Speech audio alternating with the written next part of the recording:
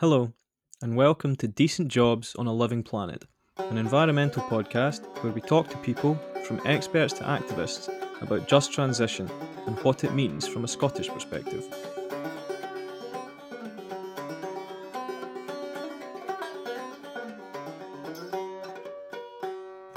The term just transition originates from trade unions.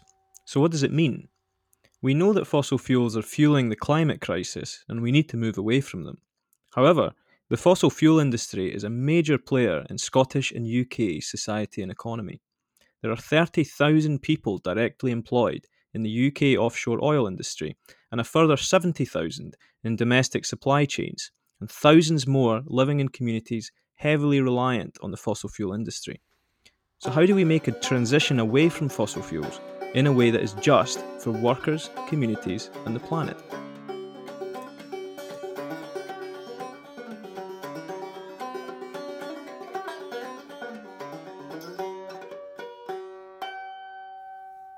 Okay, so hello. We are welcoming back today Ryan Morrison, Just Transition campaigner for Friends of the Earth, who joined the podcast for its very first episode. There, we talked about the nature of his work with Friends of the Earth, what just transition means and why it's important, the importance of international and trade union solidarity, and last year's BIFAB scandal, which exposed how far both Scottish and UK governments are failing their commitments to a just transition and providing for the Scottish workforce. Today, we're going to talk about the recent report Offshore, published in collaboration by Friends of the Earth, Platform and Greenpeace in October 2020, which surveyed frontline oil and gas workers who operate the offshore rigs on the UK continental shelf. This report is hugely progressive when it comes to talking about just transition. It's the first report of its kind in the UK where any public bodies have approached frontline oil and gas workers to survey their ideas around just transition, policy changes they would like to see, the state of the oil industry itself, and their views on government actions so far. Their insights and responses are illuminating, to say the least. So thanks for joining us today, Ryan.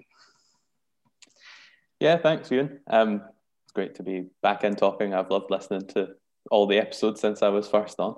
Yeah, we've covered some ground since then. Yeah, it's coming to maturity. So I just thought before we get into the report, I wondered if you could give us just a brief historical outline, if that's possible, of the North Sea and the UK continental shelf, just to say who the major players are and how many Scottish workers were employed there and are now. Yeah, definitely. I mean, I can talk a bit about that and the way things have changed. I think you're sort of looking at the 1960s and 70s, really, when things really kick off in the North Sea. Sort of first drop of oil coming onshore in the 18th of July, 1975. And then a really rapid progression, like a really rapid increase in the scale of North Sea oil and gas. Around 17 years from that date to when the UK becomes the fifth largest oil and gas producer, which is a pretty remarkable climb in such a short period of time. And that at that time, that's largely driven by investment by the government and the sort of strategic framework being set up that can make that possible. One of the big things that's changed over that time really is in exactly who operates in the North Sea, and what began as your traditional oil majors, BP and Shell, these huge companies, some of the richest on earth, really, has changed over time to sort of private equity-backed companies, state-owned operations like the China National Petroleum Corporation, and just smaller operators like Ineos that don't have such a traditional base in extraction and the infrastructure. And I think particularly when you look at the private equity-backed firms, you see a bit of why that change is happening. And what you've got in the North Sea is quite a mature basin. A lot of the larger reserves and the easier to access reserves have been exploited. Yeah. And so oftentimes what's happening now is you'll see a private equity-backed firm buying up a site that has previously had an operator, and they'll be going in to get that last remaining profitable margin. They'll be pulling that out essentially with some fairly large backing. And I think that as that's changed, and the other thing to think about there as well really is, particularly in the context of BP, is what what was state-owned or majority state-owned, at least large, then moving into becoming kind of more and more isolated and difficult to pin down companies. So even when it's the oil majors, I'm not saying there was any sort of closeness between the people who would use the oil and gas and the people who were taking it out the ground. But you could identify who that was. The nature of it now is it's just much more diverse, much more smaller players, more of them. And that makes it harder to keep an eye on what's going on, essentially, or to pin any sort of responsibility. And I think that's something that's a common trend through the North Sea, is the industry largely has operated out of the public eye, apart from the instances where it literally cannot be ignored. When you look at Piper Alpha disaster, when so many people lost their life, like those sort of instances don't stay offshore. You know, people onshore hear about them, and it's just an interesting dynamic. The offshore industry has really been able to shape the way the environment works for them and what the sort of political context is, because they can operate so far away from everyone, and I think they like it that way. Yeah, that lack of accountability as well being a theme of these oil majors.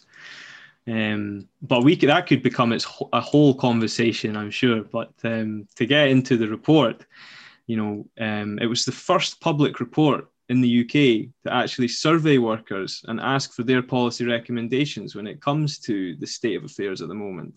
It's the first public report where we have actual stories and case studies from frontline oil and gas workers and their personal insights into the industry, their working conditions, and their ideas for a way forward. So I wonder if you could explain a little bit about why you felt that report was necessary, how you engaged with the workers, and what the importance of this kind of worker-led approach is when it comes to just transition. Yeah, I mean, I think we've seen, so we know some of the offshore trade unions like Unite and RMT have done surveys of their members before to hear about specific issues or the status of specific workers. And I guess what was a bit different about this was that the three organisations involved, Friends of the Earth, Scotland, Platform and Greenpeace, are environmental organisations. And we were really trying to present more of a broader story than any sort of specific contract dispute or one specific term and condition issue or the status of employment. It was a bit, we were asking, what has it been like for you working offshore in the time that you have? A lot of people who work offshore have done so for decades often. And then what would you like the future to look like, essentially, if that was to involve renewables, if it was to involve a change of employment, like not being offshore anymore, what would you want that to look like, and how would it work for you? How would you make it work best? Which was quite unique, I think. Yes. And I think really why we felt the report was necessary is it's partly because of what's not happening in the UK at the minute, which is that despite a growing use of just transition as a term from sort of Scottish government and even the UK government to a lesser extent, we're not seeing that play out in the way that we think that phrase demands. And really the just transition isn't something that can be applied top down. Yeah. Like inevitably, if you're going to work out what makes something fair to someone, you're going to have to engage with them and talk to them and understand what it is they're worried about, what it is that's at risk, and then what you can do to alleviate that. And I think in the absence of any sort of comprehensive process to make that happen, we thought that there was a role there for us, because we also talk about the future of that workforce and the future of the offshore oil and gas industry and what it could become, that there was a gap to be filled there, and it was one that we felt partly responsible for filling too. And so the real motivation for the workforce is to really just, I mean, particularly around the onset of COVID, there was such a dramatic impact for people working offshore. I think oil and gas really dominated the news for a good few weeks. Not even in the context of COVID, like the impacts of that were so stark. That it really took up a lot of headline space. And I think we just wanted to understand, well, beyond barrel prices and beyond this X number of workers losing their job, how were people feeling about the future and about the nature of their work and what should happen? And I guess like going forward, that the report has been a first step for us, and it's certainly not the end of the process. Like we carried out the survey, and I think with sort of 1,400 responses, we were pretty staggered at the level of engagement. And Yes. so it became worthy of publishing at that. We didn't know whether or not we were going to get 50 people taking the survey. Do you know what I mean? We had no idea. So once you get that level of numbers, you're thinking, okay, this needs to be heard. People need to hear what these workers have told us. And now we're kind of looking to keep building on that, because if we're going to keep shaping our policies for a just transition, when we talk about how that can be just for workers, then we will engage with them on it and try and encourage oil and gas workers to take ownership of the term, essentially to say, when I hear just transition, I demand to be in the room. I demand you to explain to me what it is you're going to do, and to hear me out when I tell you I think that's Absolutely. right or wrong. The policies that affect their lives should have Totally. some say about it. Yeah, it's a very logical idea, but that's why it's so staggering that this is quite a unique approach to actually approach the workers and to survey their ideas about just transition. And in fact, one of the most remarkable facts that I thought that came out of that report was that out of the 1,300 or so respondents to the survey, 91% had never heard of the term just transition before. But that's a term that's been used by governments, committees, and social campaigns since 2017, and it was a union idea originally. So I just, did that surprise you, that statistic? Is that something that leaked out, or, and what does it reveal about, the discourse about just transition? It definitely leapt out. I think it is one of the biggest the stat in there that probably jumps out most, because it is so damning. Like, as you said, it seems logical that if it's going to be a just transition, workers will need to be engaged. So the idea that at this stage, 91% of them don't recognize the term speaks to like a massive failure, really. And I think particularly in Scotland, where we have a Just Transition Commission, it has a broader remit than oil and gas, but in the context of engaging with the public and talking to people who are likely to be affected, that statistic is pretty damning about what's been happening. So would I say I was surprised? I don't think so, because it has been a term that's essentially been picked up by the Scottish Government and other governments as well, off the back of a lot of work by sort of trade unions and the environmental movement as well. And broader community campaigns as well. They're picking. They understand that just transition applies to them too, and what happens to different regions and communities in Scotland and the rest of the UK is part of that consideration. I think it matters massively because it's sort of a first. It's not necessarily a first step. I think what we heard throughout the report across all of the questions was that whether or not they understood the term just transition, oil and gas workers can speak to what it means instantly if asked. Yes. And that's the big thing. If asked, oil and gas workers told us that they had solutions for what could happen to make a transition feasible and possible. And they also knew what it was about jobs of the future and the jobs that they have today that were the least satisfactory and what needed to happen. They also had thoughts on whether or not there had been enough support from the local government, from the Scottish government, and from the UK government. So in the substance of a just transition, like in terms of what it means, the oil and gas workforce absolutely had answers to that. Yes. But it's just interesting that despite so much use of the term by the government, that it hasn't filtered through. No. Yes, absolutely. To roll back a little bit, the report was very timely as well, in that, you were surveying these workers literally in the midst of the pandemic when it was kind of at its worst. So I wondered if you could speak a little bit about, what did the pandemic do to frontline oil and gas workers? How did it impact them most? Because as we've said, it impacted them very heavily. So what did they experience there? The experience was pretty dramatic and rapid. I think for some industries, this obviously happened quite quickly. People in the gig economy, for instance, had pretty immediate impacts. But I think for other industries, it was more of a delayed impact as sort of knock-ons happened and the sort of economic consequences started to feed through. But the nature of employment offshore and the way that some of these companies are set up sort of lends itself to a crisis that the offshore oil and gas companies, because they operate within this quite volatile, wider global market, means that they understand and are ready to move at the click of a finger if they need to. If something changes, they set themselves up to make sure that's possible as much as they can. It just so happens in the UK, they're more able to set themselves up for that. So the impact of workers is much quicker and much worse than it might be in a country like Norway, for instance. But what we saw pretty quickly was the companies recognizing that they, for safety reasons, to ensure the spread of the virus didn't happen on rigs, they cut the workforce. But that also coincided with the huge drop in oil demand, where actually less demand for the products. And I sort of mentioned the dominant headlines fairly early on in the pandemic now, where they were negative oil prices in America for the first time, like record low barrel prices, and really just the production slowed.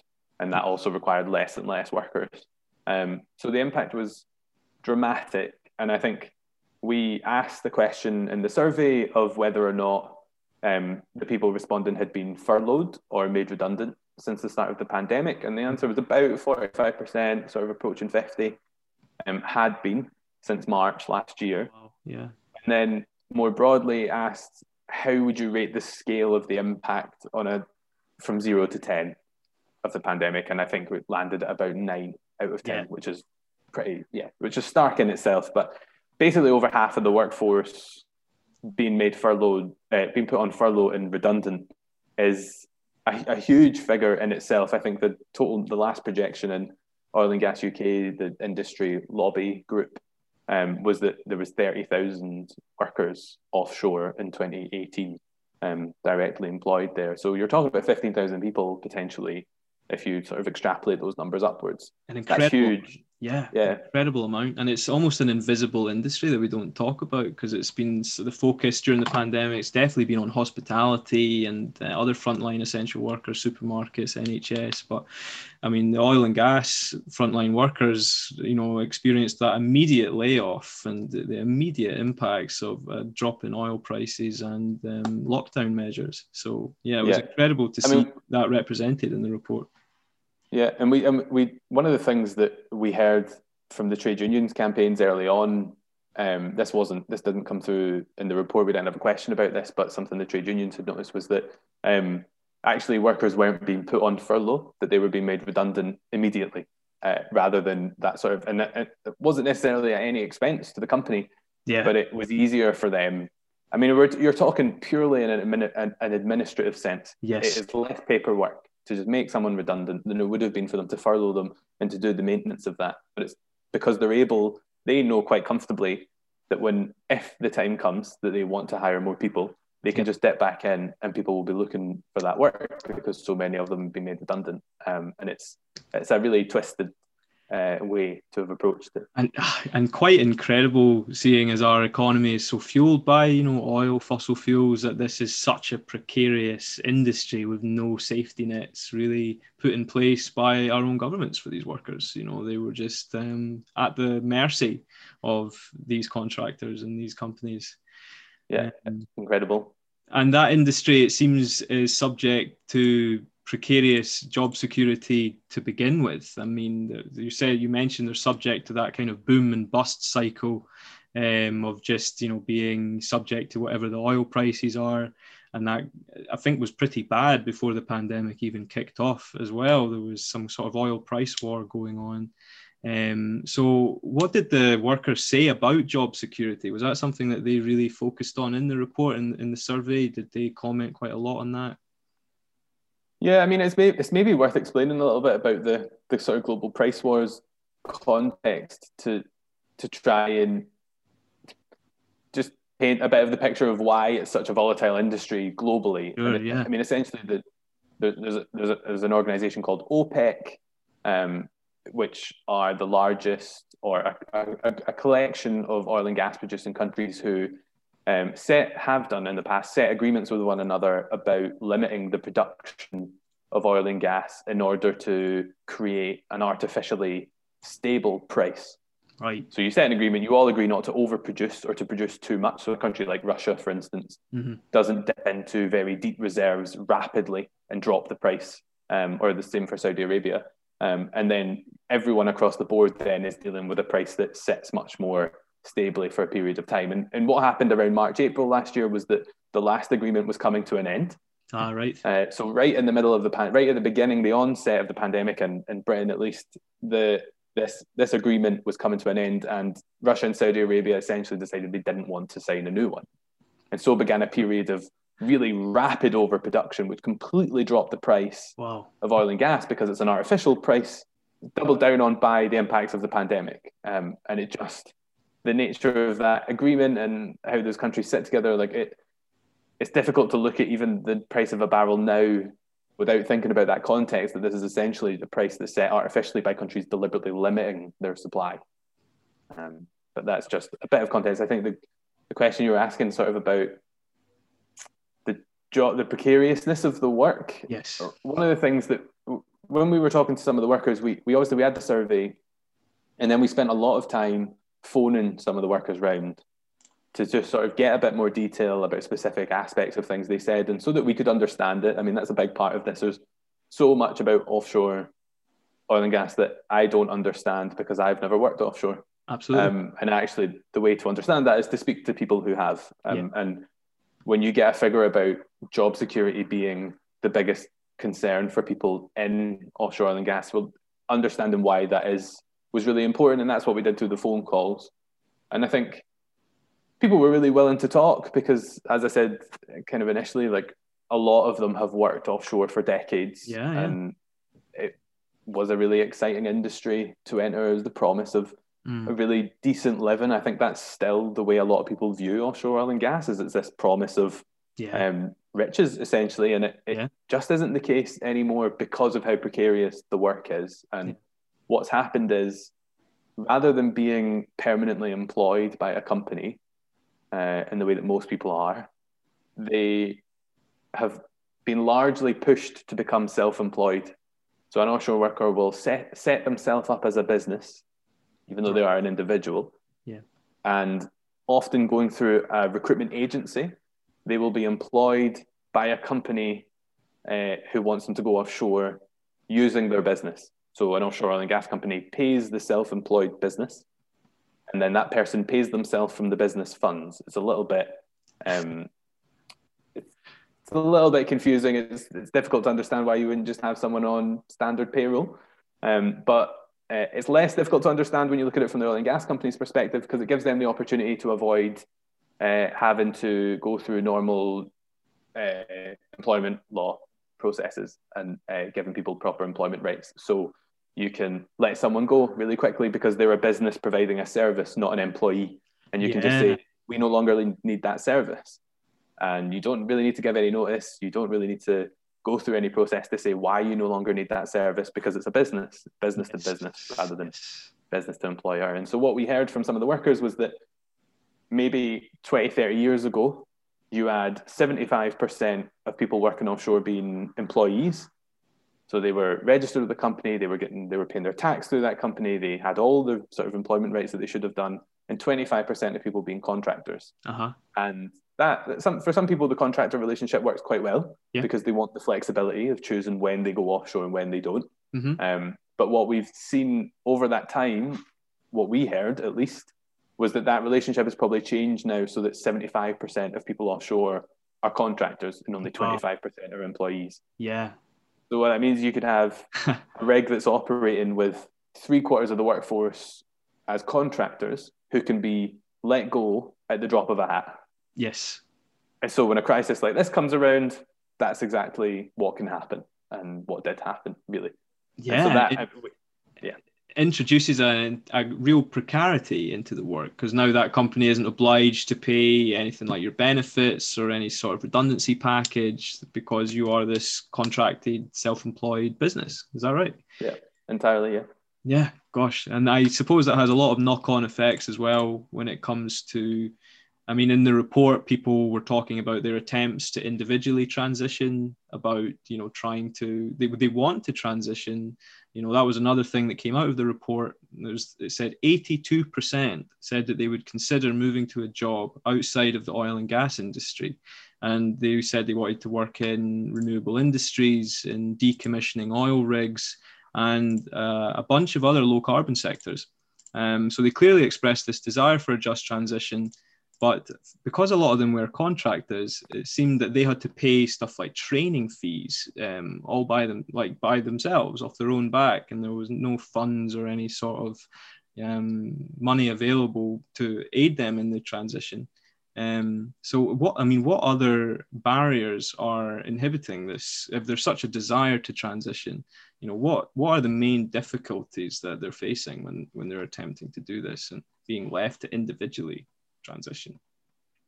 The issue of training was far and away the biggest one that came up. It was mentioned the most in written comments to the survey, and it was mentioned most over the phone. And that, it's exactly that dynamic you mentioned. If you're not an employee, if you're self-employed, then the training costs are on you to pay. Mm-hmm. And some of these are just unbelievably expensive, several thousands of pounds sometimes. And what we did hear as well was that certain training companies ever so slightly changing the nature of a training course in order to make it so that someone's certificate is out of date. So you add a new day to a 5-day training course. You don't offer people a way to take the extra day. You make them have to do the whole course again. Wow. And all of a sudden you've got someone paying several £1,000s to go and repeat a training course that they already know. There's no justice in that. No justice in that, and it just puts people off and makes it more and more difficult. What we also heard was that you had people who would have their tickets. People offshore call them your tickets. Basically, you waive them to show that you can go offshore, your health and safety and things like that, your safety offshore and all the rest of it. And we heard about people who were hired by companies to go offshore on a contract up until the end of their ticket, and they would then, at the end of that, be let go because the company had no interest in paying them through the tickets. And so they would then, their employment end, even though it was well known that was going to happen, that they were going to need to go through it. It's wow. Yeah, it's really poor. And then what we also heard was that for those people who had already been looking at moving into other industries or had a look at potentially an offshore wind decommissioning as well, like other sort of diving work as well, they were going on safety courses, which, an example that one of the workers gave us, someone who'd worked offshore for 25 years plus, getting in a helicopter at least however often, right? And they went to an offshore training course, and day one was safety in a helicopter. Oh my goodness. And they had to go through a training course where they were told how to get in and out of a helicopter, what to do if a helicopter crashes, and all the rest of it. And that person paid, again, thousands of pounds in order to go sit through a course for something that they already had certification from going offshore oil and gas, because the two training systems aren't aligned with one another. That's incredible. So it's really just a great way for these training companies to extract a wee bit extra money from each of these people. Not even a wee bit extra money, quite a lot of extra money. Absolutely, yeah.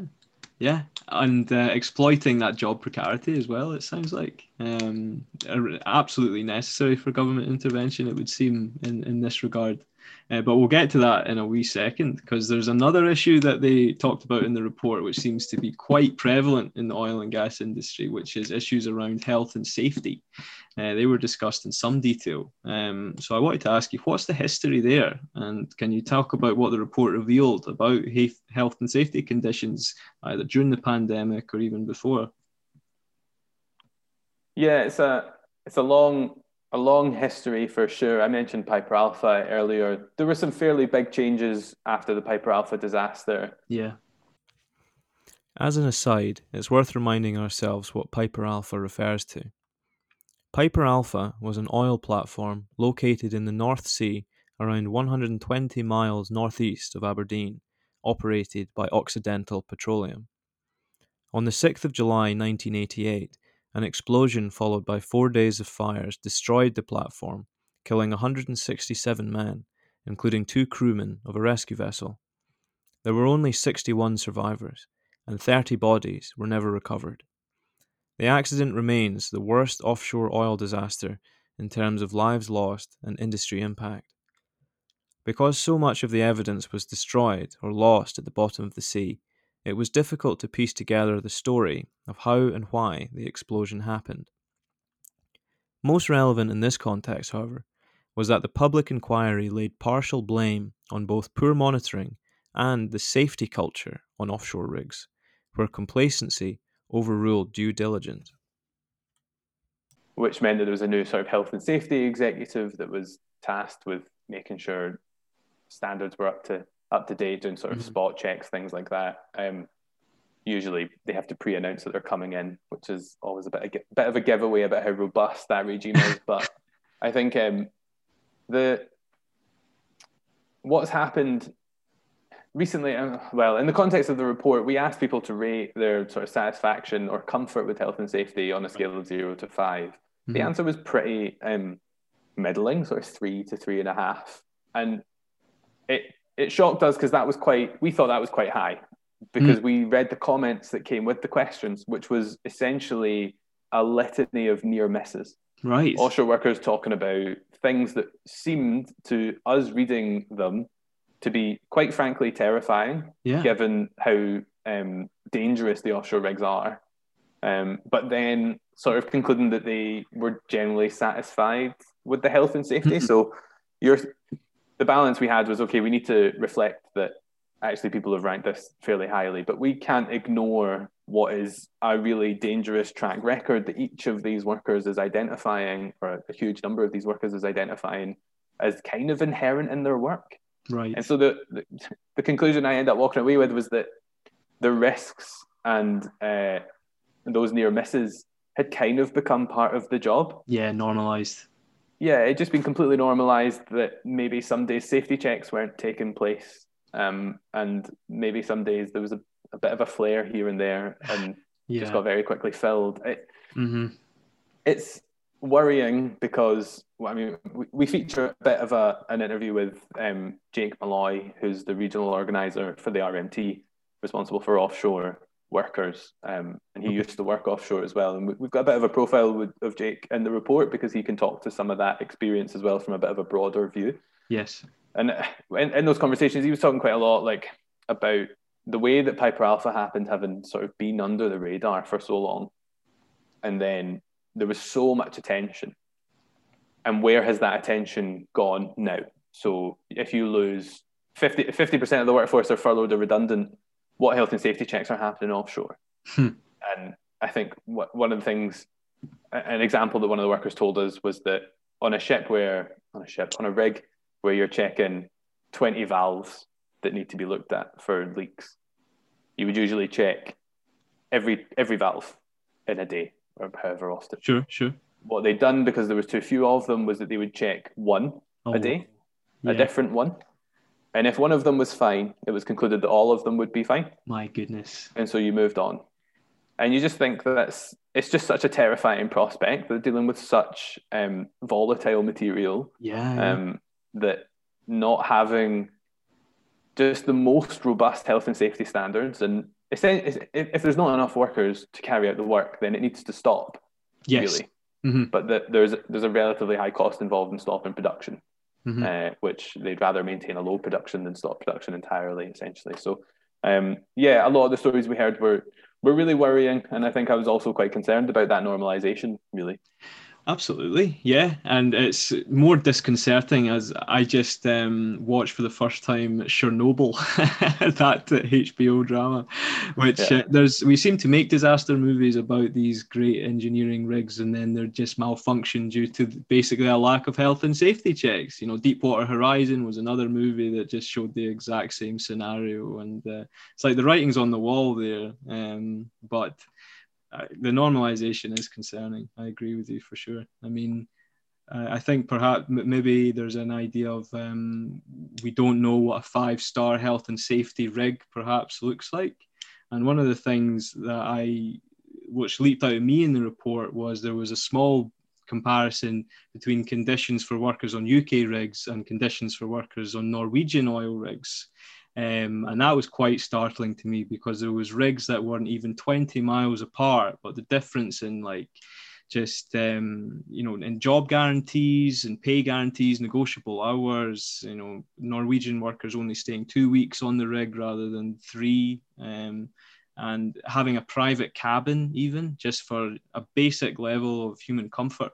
But the conditions were so different between these rigs, which were operating on the same water. So I just wondered, what enables the conditions to be so much worse on these UK oil rigs, and what can be done about it? And are there any other lessons from Norway when it comes to our energy sector and how we govern it? The one big difference really is that the Norwegian trade unions are tasked with negotiating a sector-wide set of terms and conditions for people working offshore. So organized. If you want to operate offshore in the Norwegian North Sea, you have to align your employment rights with what the trade unions have collectively negotiated between the government and representatives of the industry. That's the big difference, really.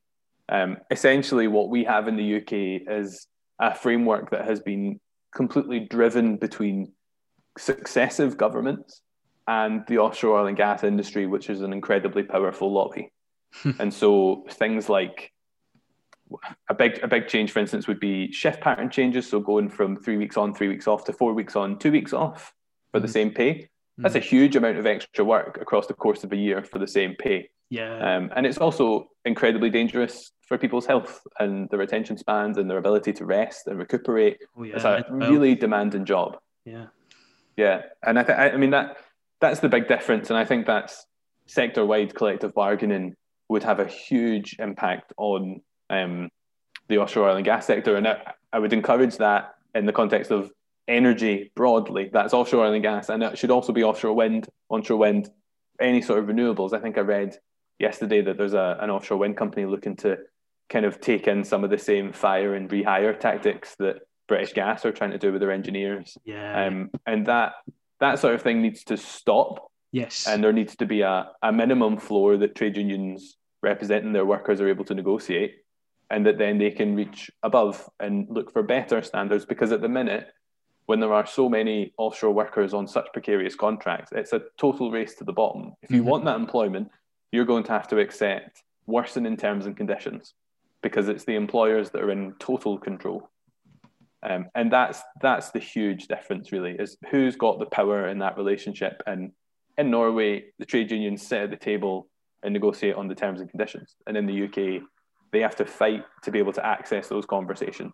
Yes, a dangerous situation. And another consequence of the free market, just unregulated in that respect. A race to the bottom, as you say, it paints a very grim picture.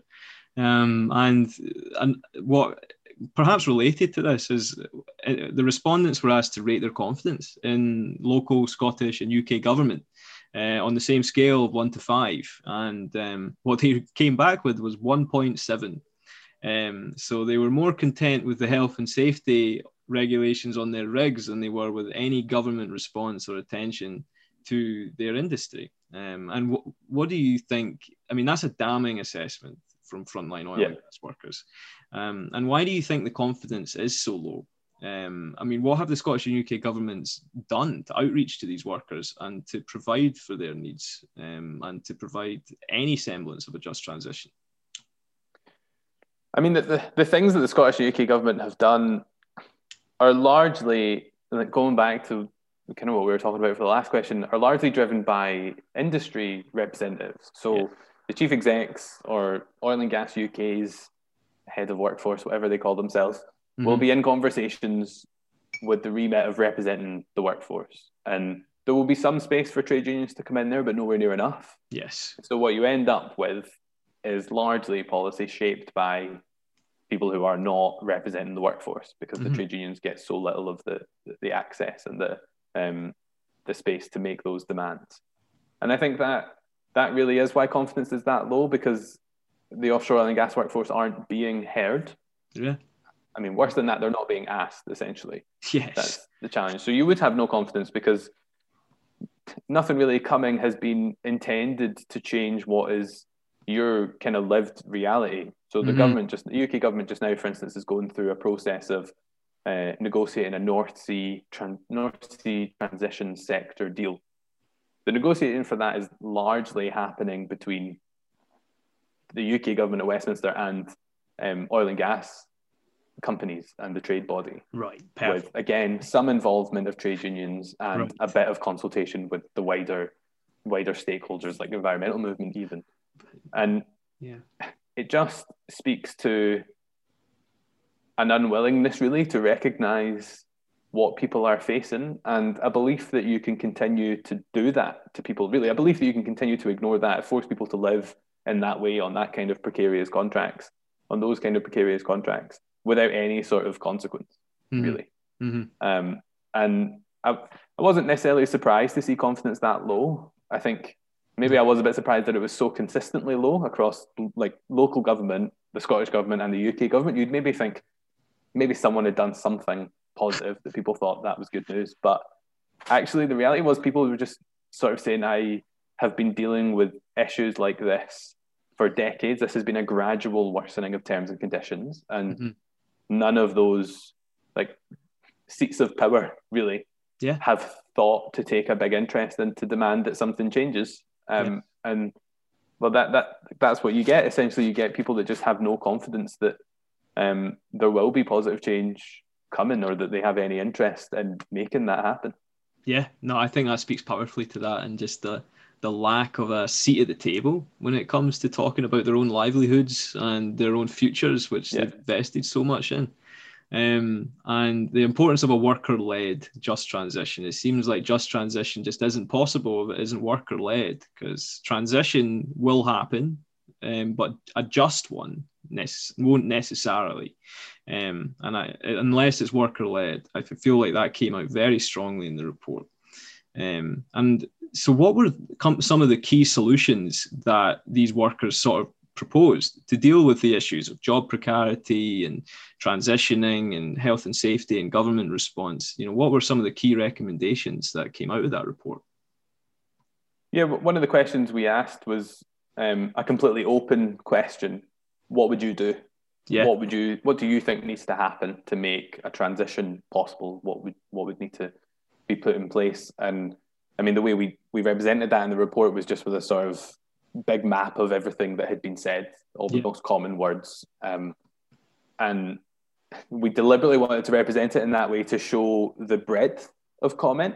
And I mean, we asked that question so we could see, well, what would these offshore oil and gas workers want to see happen? And pretty blown away that, I mean, basically every worker had something to say, that they all had solutions. They were sitting on a wealth of, again, decades potentially of knowledge that they'd built up. Untapped. Offshore. Yeah, untapped, completely untapped. And the reality is, if you want to go from offshore oil and gas to offshore oil and wind, or if you want to do decommissioning, there's a group of people who have the skills to make that happen. And they're not being asked, essentially, by the government what needs to happen. And it's staggering, really. Isn't it? Yeah. And it's something that's important that you mentioned, worker-led just transition. Like that's the right thing to do for a just transition, but in a really practical sense, it is the only way that a transition at a really rapid pace, because of the climate crisis can actually happen. Because you're going to need those skills, that knowledge, to really practically deliver on it. And to leave it so untapped is just unbelievable. And I think I already mentioned that really retraining was the big one. Like an understanding of the need for bespoke programs, understand what skills I have, what skills I need, and then pathways too. So we sort of heard that if you were an offshore oil and gas worker, for instance, you could go on job sites, go and look for something, and for every 20 oil and gas jobs, you might see one in renewables. Really, the opportunities weren't there. The jobs were all still in offshore oil and gas, and that lack of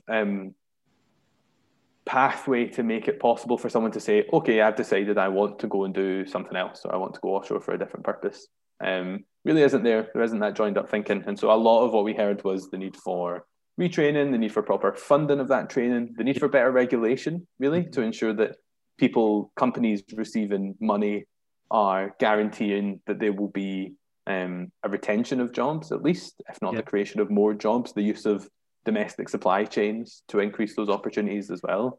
And that's really a huge part of it. There's a lot of there was a lot of understanding of exactly how this unregulated offshore oil and gas sector had become quite so poor for the workers, and they knew exactly what needed to come to fix it, really. Yeah, I bet. And the confidence being very low. I mean, you talked about it in the first podcast episode about the BIFAB scandal, and it's like, how can you have confidence in a government that's going to deliver you a just transition when you've got the skills, you've got the desire to go into renewable industries, and then the government awards contracts to make wind jackets to, you know, a completely different foreign company, with terrible work practices. And you just completely passed over there your skills, your expertise, your knowledge. All of that is completely. I mean, something else that I think, again, I heard from someone speaking about this from a trade union was really that if you're a scaffolder who works on a rig, when you're looking for jobs, you're looking for jobs as a scaffolder. You aren't looking for jobs as an oil and gas scaffolder. Do you know what I mean?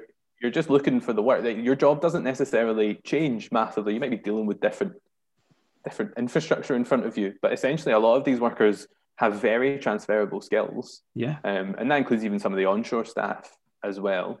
But if the jobs predominantly are still oil and gas, are still that precarious kind, and it isn't being made very clear to people offshore that there are opportunities elsewhere, if there are at the time, then, well, that just, of course, you're just going to keep looking the job sites you were using before, and going offshore again.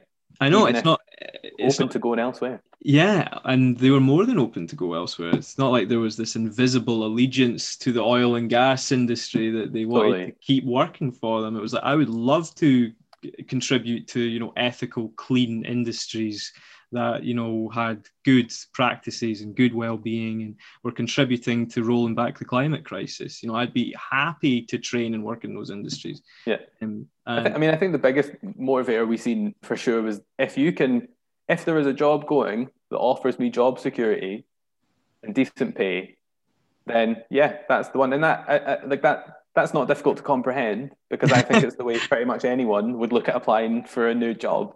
And so, like, we asked people, not only would you consider leaving, but what would be your main priority in looking for something else? And that's where people told us that job security, again, similar to how it was their biggest concern about their current employment, that would be the main priority. And again, a couple of the other things we asked then told us what wasn't a big deal. And so we asked whether or not the location of the work was a big deal in it. I think only 2% of people put that as their first priority. Like, actually, it's a workforce that's really used to traveling around and being in different places, and they weren't necessarily bothered by that, which is, again, interesting. But it comes back down to, what is the nature of the work? Is it going to be the same kind of precarious contracts led by the same types of companies in a completely unregulated market? Or are my skills respected, my knowledge valued, and am I on a permanent, decent contract that gives me security for the future? And that seems totally fair enough to me. I can agree with that. And right at the end of the survey, the report says, you know, we invite government secretaries, ministers, parliamentary committees, and public bodies to begin and further this process of participatory policy making by meeting with this survey's pool of respondents. And I loved that as a conclusion. I thought that was an excellent demand. So I wanted to ask you, did that happen yet? I know we're in the middle of a pandemic, but if not, are you hopeful that it will? Yep, I'm hopeful. We are in the middle of organising a few of them. So we sent that request to not only the energy secretaries of both the Scottish and UK governments, but some of their relevant kind of bodies and agencies. So the Just Transition Commission, for instance, or the Committee on Climate Change. We are in the midst of organising a few of those, although I'm not sure yet whether or not that's going to happen with the Scottish and UK government energy ministers, which would be a shame. Yes. But I mean, essentially what that request was about was, if you were to read this report, there's a general encouragement for the government to do this work, to engage in this work too, to occupy some of this space. And I think what we basically said was, you don't even have to do any of the work that was involved in making the survey or reaching out to people and having the deeper conversations and writing the report. We will talk to the workers, see who wants to come and speak with you, and organise a meeting. We won't say anything. We'll just sit there. We'll just facilitate a meeting happening. And I think it's pretty outrageous. If the people that we've sent that request to can't even stretch themselves to coming along for an hour to hear from and listen to and take that on board. So we continue to wait and see what will happen with all of those requests. Yeah, fingers crossed. And I feel like the ball is firmly in their court now after this report got published. And I'm very glad that at least 1,383 of these frontline workers actually had a voice and experienced, someone asked them what they wanted and how their experience was. So yeah, no, we will wait and see what the government and parliamentary committee response is to that. But yeah, and you might hear about it if they don't. Yeah, exactly. There has to be some accountability somewhere in the whole North Sea fiasco. So yeah, that's us for today, I think. But I know that this collaboration has recently just produced a new report published this month about carbon capture technology. So we're going to definitely get someone on the podcast to talk about that in the coming months. But I wondered if you could give us just a sneak preview, just maybe what your method was or what kind of interesting results came from that. Yeah, it's a slightly different group of people. So we wrote and worked on the offshore report and are continuing to work on the offshore report with Greenpeace and Platform. Mm-hmm. But kind of towards the end of last year, we were working with an organization called Global Witness on some research into carbon capture and storage technology and whether or not it was essentially whether or not it was a realistic solution to the climate crisis. Mm-hmm. And the way we went about doing the CCS research was by commissioning some work from the Tyndall Centre, who are part of the University of Manchester, a climate change research unit, to look at some of the really key questions. So what has development of CCS been so far?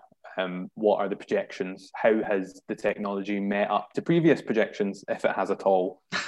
What are some of the barriers in terms of cost and timescales? Mm-hmm. And then really in the context of the climate crisis, what does that mean for carbon budgets and whether or not we can meet targets? And so basically what the report said was that when it comes to energy, and a lot of the context of carbon capture and storage and energy is with blue hydrogen, mm-hmm. where you use the technology to capture the emissions released in the process of turning gas into hydrogen. Yes. Or getting hydrogen from gas, sure. Basically. And it's considered that that's a low carbon technology because, well, the CCS will scoop up all the emissions. And it's a total fallacy, mm-hmm, mm-hmm. but it's a fallacy that lets governments continue to press the idea that oil and gas extraction is going to continue forever. Yeah. Because it gives the impression that there are ways to clean it up. And what the report pretty clearly shows is that technology doesn't work to 100% effectiveness, isn't proven to do so at scale, is actually very unreliable with a huge history of over-promising and ultimately under-delivering. But that kind of more pressingly, in the context of the climate crisis and what we know of the importance of the next decade, if we're to limit global warming to 1.5 degrees, is that CCS in the energy sector cannot be expected to play a significant role until at least the 2030s. And what that means is that essentially every piece of government policy that says CCS is part of the solution to stop the climate crisis is kind of talking in nonsense, because it's a red herring. It's a total red herring. And if the crucial action needs to be in the next decade, and CCS isn't going to be able to play a big role in that in the energy sector, then we're kind of misdirecting, looking at it the wrong way, as we waste a lot of time on the other things that could be happening. And it's, we're still to do a lot of the promotion around that to really kind of put it in front of the people who are currently setting us up to rely on CCS. But it's, in the context of 1.5 in particular, it's not pretty.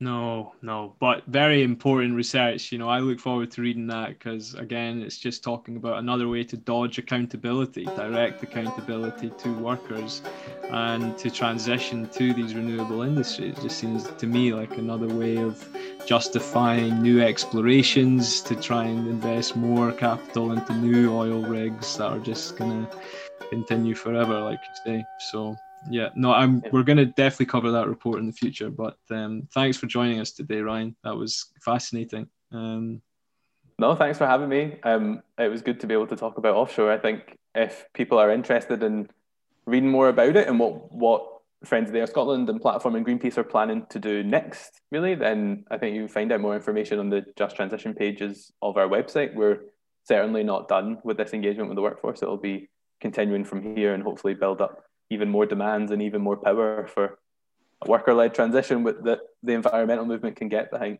Absolutely. It's such a huge first step. Cool. All right. Thanks, Ryan. Great. Thanks. This podcast was brought to you by Young Friends of the Earth Scotland, a network of young activists fighting for climate and social justice. You can find us on Facebook, Instagram, and Twitter.